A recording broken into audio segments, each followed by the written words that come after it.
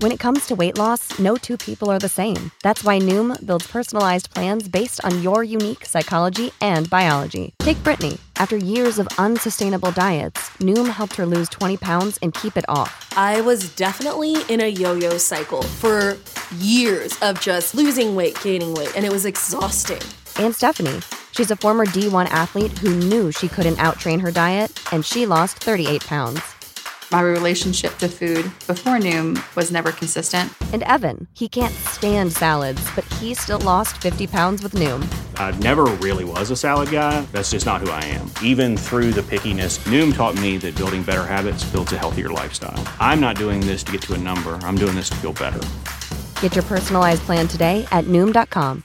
Real Noom users compensated to provide their story. In 4 weeks, the typical Noom user can expect to lose 1 to 2 pounds per week. Individual results may vary.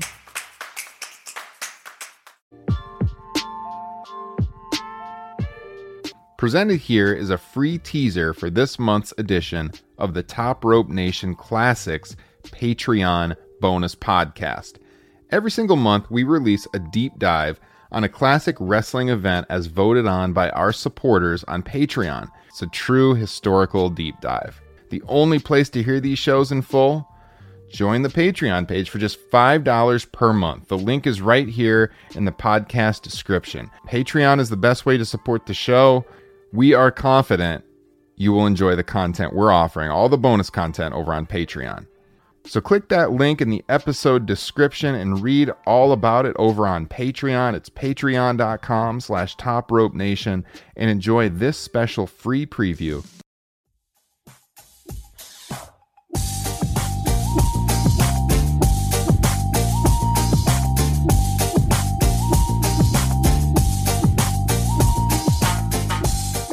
What's going on, everybody? The 29th edition of Top Rope Nation Classics on the Air, our monthly bonus show here for our supporters on patreon.com/TopRopeNation. And winning the poll this month was Spring Stampede 94. Now, I always say when we do these polls on Patreon and, you know, all of our patrons vote and the winning show is what we review here on the podcast, I always say, we don't try to stack the deck. Sometimes we encourage which way we want you to go, but we'll go with whatever wins the poll.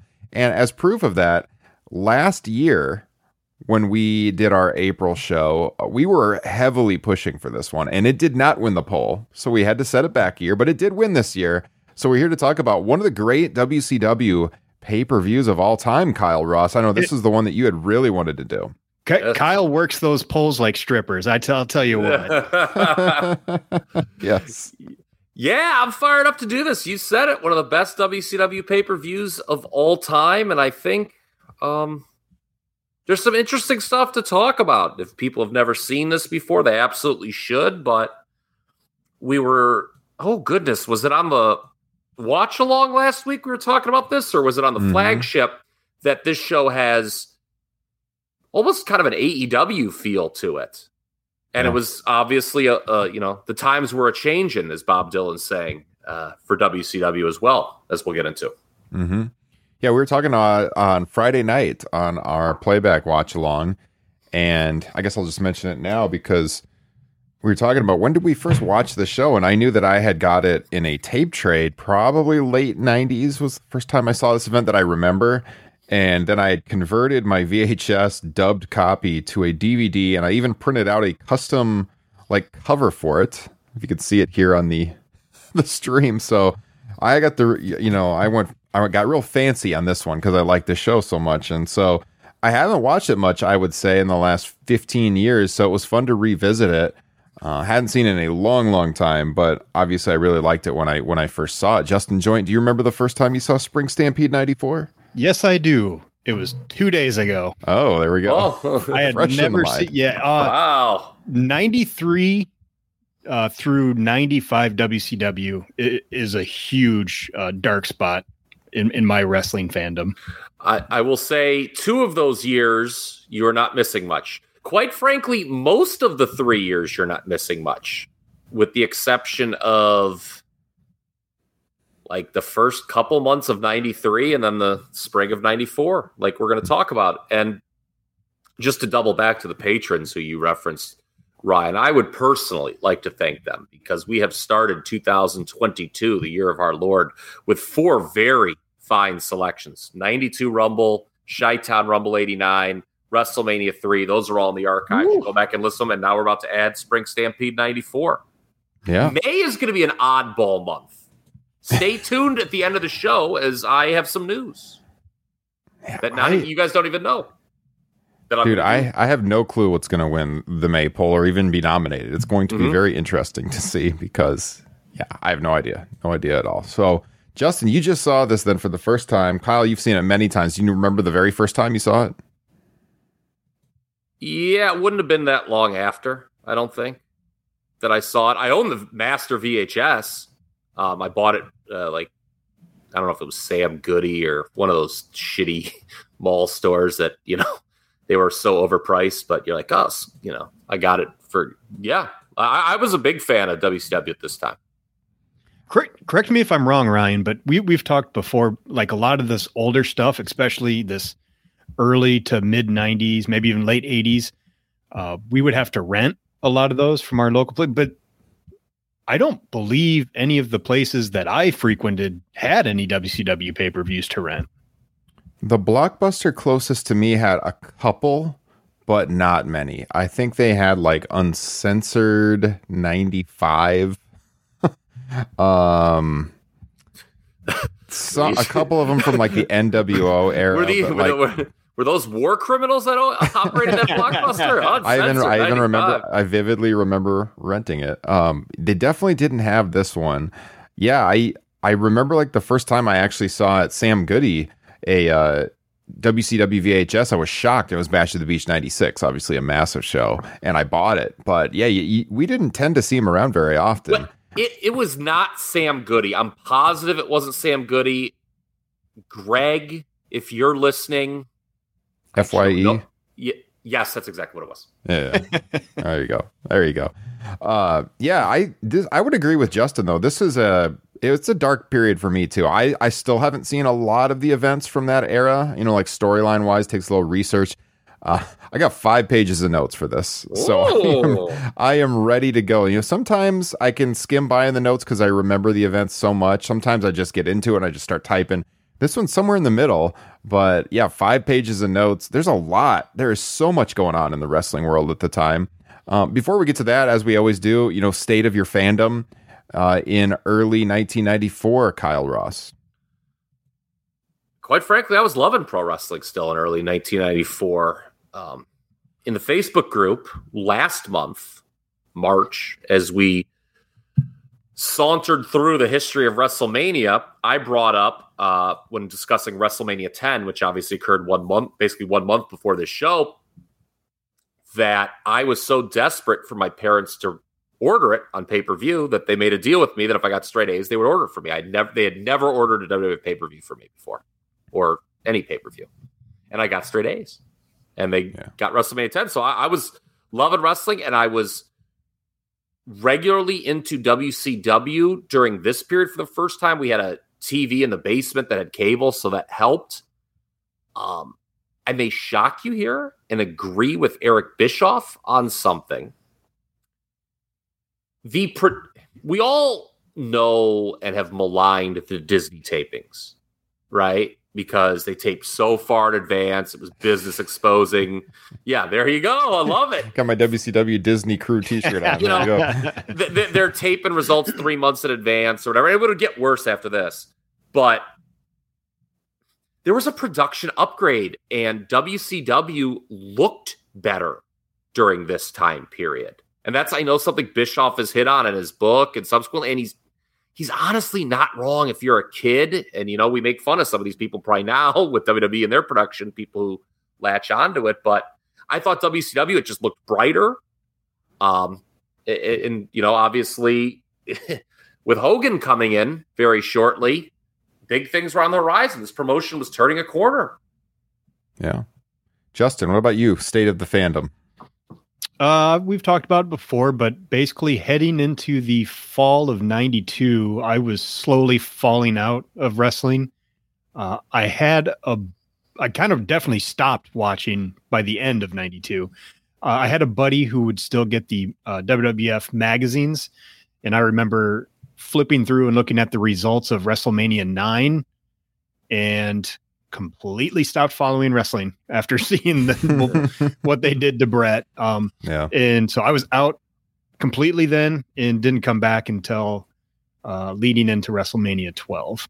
So you didn't watch WrestleMania 10 live? No. Wow. Didn't see that until years and years later. My God.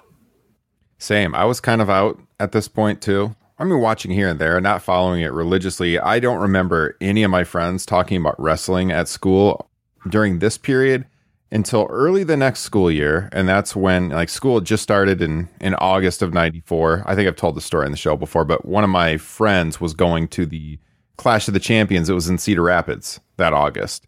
And I remember everyone at school on the playground, I would have been 5th grade, talking about that event. And I was begging my friend to take me because he had an extra ticket. He didn't. He took somebody else. But I remember watching that. Yeah, I remember watching that event live that night. Just the fact that it was an hour away, drew in a lot of people. But yeah, earlier 94, 93, I just don't remember a lot of conversations happening at school with my friends about wrestling. And I was kind of definitely more out than in during this period of time. Live from Chicago's Rosemont Horizon, it's World Championship Wrestling's Spring Stampede. Oh yeah, ladies and gentlemen, a capacity crowd on hand. The home of the Bears, the Bulls, the Blackhawks, and World Championship Wrestling. So it is today the Allstate Arena, the Rosemont Horizon. They got 12,200 fans in there, 9,000 paid, a gate of over $125,000 according to the Wrestling Observer newsletter. This show did a 0.53 pay-per-view buy rate, which equated to, according to Chris Harrington and WrestleNomics, about 115,000 buys on pay-per-view, which is roughly pretty much where they had been for a while throughout 93 and 94. They're pretty much hovering right around 100,000 buys. Now, obviously, that would change when Hogan comes into the promotion. Bash at the Beach 94 did about double that, 225,000 buys. And it had to go up exponentially with Hogan because that contract he signed was the most insane contract ever signed up until that point in wrestling history, only topped by his subsequent contracts with WCW, where he was drawing percentages of the gate, merchandising. It was totally insane what Hogan was getting. So they needed to jump up from what they were doing. And this show, it didn't do great on pay-per-view, but the house was nice. Those numbers you went through, this I think Meltzer said it was the biggest house they'd done since the 90 Great American Bash. Correct, in Baltimore. It was like triple the attendance they had been doing for most of their pay-per-views at the time. WCW didn't run the Rosemont Horizon. It was a WWF building for years and years and years.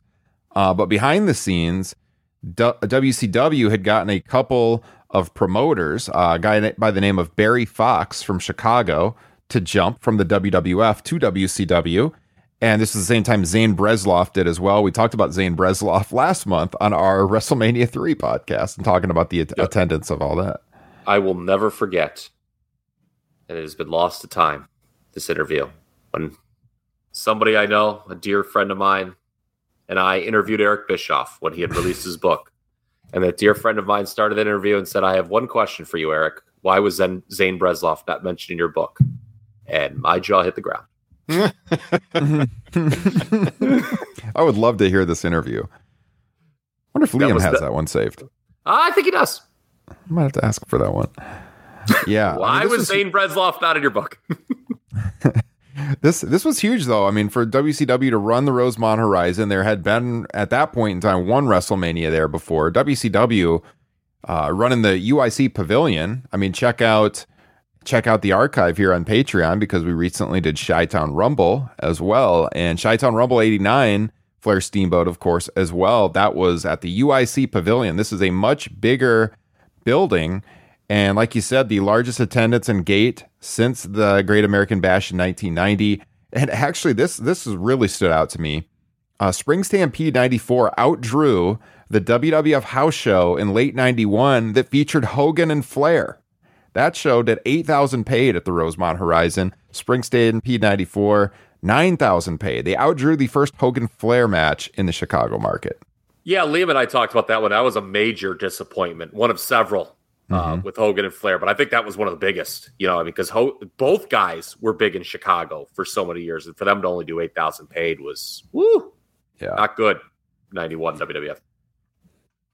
So as they welcome us to the show, I think it was Gene Okerlund talking about the home of the Bears, or was it Tony? I can't remember. They say the home of the Bears. It was everybody. My God, this is what WCW had like 8,000 announcers. They were paying exorbitant amount of money, so they all had to get on the show.